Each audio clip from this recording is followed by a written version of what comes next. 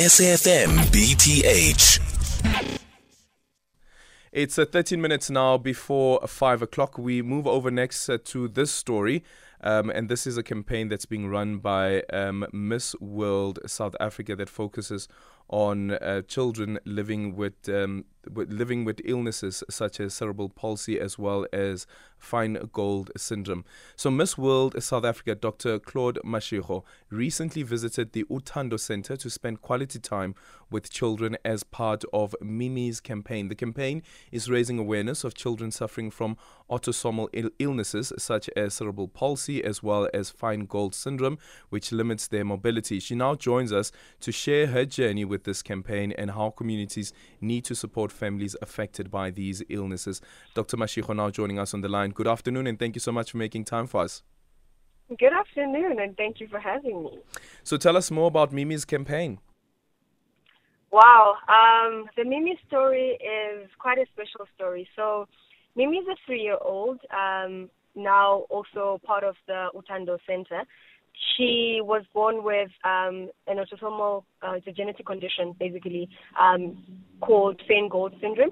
And what that means is that it has, it's characterized by malformations of limbs, the small head, sometimes their esophagus is not formed properly or completed. So there's just becomes this disturbance in the development of the child in utero that then means that they have, disabilities that they're born with. So Mimmie, unfortunately, happened to be one of those rare cases. And at this age, when Africa Cocoon, our partners at Miss World South Africa, in terms of charity and what they do, is they encountered this child who had not used her lower limbs, basically had not used her legs all her life. But she had been given prosthetic legs, which were a misfit. They were too big for her and too heavy, and she had never gotten any physiotherapy and all of that because of limited resources in our public health care system. Unfortunately, some of these things were not able to be tailored according to her.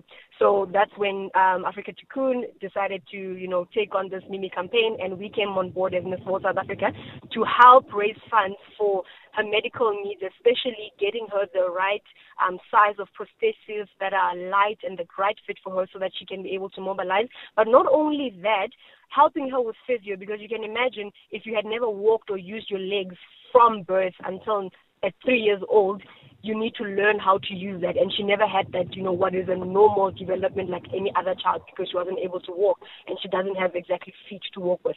So it's been taking her through physio, occupational therapy, and getting her more holistic support to get her to be able to mobilize on her own independently. And when I saw her 2 weeks ago, she was now able to move on her own without the prosthesis. She was able to now use her lower limbs independently with the help of physio, and that's the progress we've made with her so far. But we're still going on with the target of raising funds to make sure that she gets the right prosthesis and she is able to mobilize and get the right support that she needs, as well as educating her mom and providing that support to the family so that they're able to better take care of her. Because you can imagine how much of an emotional load this is on them, despite how much they love and care for this precious baby girl. It's also a lot, and it's something that they're experiencing for the first time. They're inexperienced in this, handling a child like this, so they need all the support that is possibly there for them. Yeah. And I have to say, Dr. Mashego, is a lot of the time the emphasis, of course, is on the person who lives with the disability, but we don't look at I don't want to call it a burden, but the work that is required, the energy that is required from the caregivers as well to provide the necessary support, especially when it is somebody who has never, ever experienced this before. You have a child who lives with cerebral palsy, and now you must take care of the child, but you don't have the required knowledge and the required skill to take care of the child. True. And it's almost as if you need to figure it out as you go, because you're a parent. You can't just abandon your child. There's that love, there's that bond that mothers especially have with these little ones before they're born. And now you're dealing with the situation. Unfortunately, in some circumstances, which is similar to Mimmie's situation, these things were not detected while before birth. So surprise, this is what's happening, and you are dealing with this situation, and you need to figure it out. While on top of that, you're dealing with stigma from communities. In our Black communities, and especially, there's that, what did you do? Maybe you tampered with the wrong energies that resulted in this, and the mother has to bear all of that. And sometimes, unfortunately, fathers and husbands leave their wives when they deliver babies like Mimmie, because then it means the wife or the mother did something that resulted in this unfortunate circumstance, which is not the case. Sometimes an unfortunate situation is an unfortunate situation, and they carry this emotional load of being, criticized and the stigma from society, as well as then the load of having to take care of this child. I mean, having a child on its own and taking care of another human being is a lot of work, much more a child that has special needs, and you're figuring it out as you go. And then, of course, comes the finances that are required, the resources that are required, the special equipment that is required, which comes at a hefty price. Exactly. And I mean, these children are vulnerable, and people living with disabilities are a vulnerable population, because they are not able to defend themselves as best as other people could, Children are vulnerable as they are, but more so, what about a child that has some disabilities?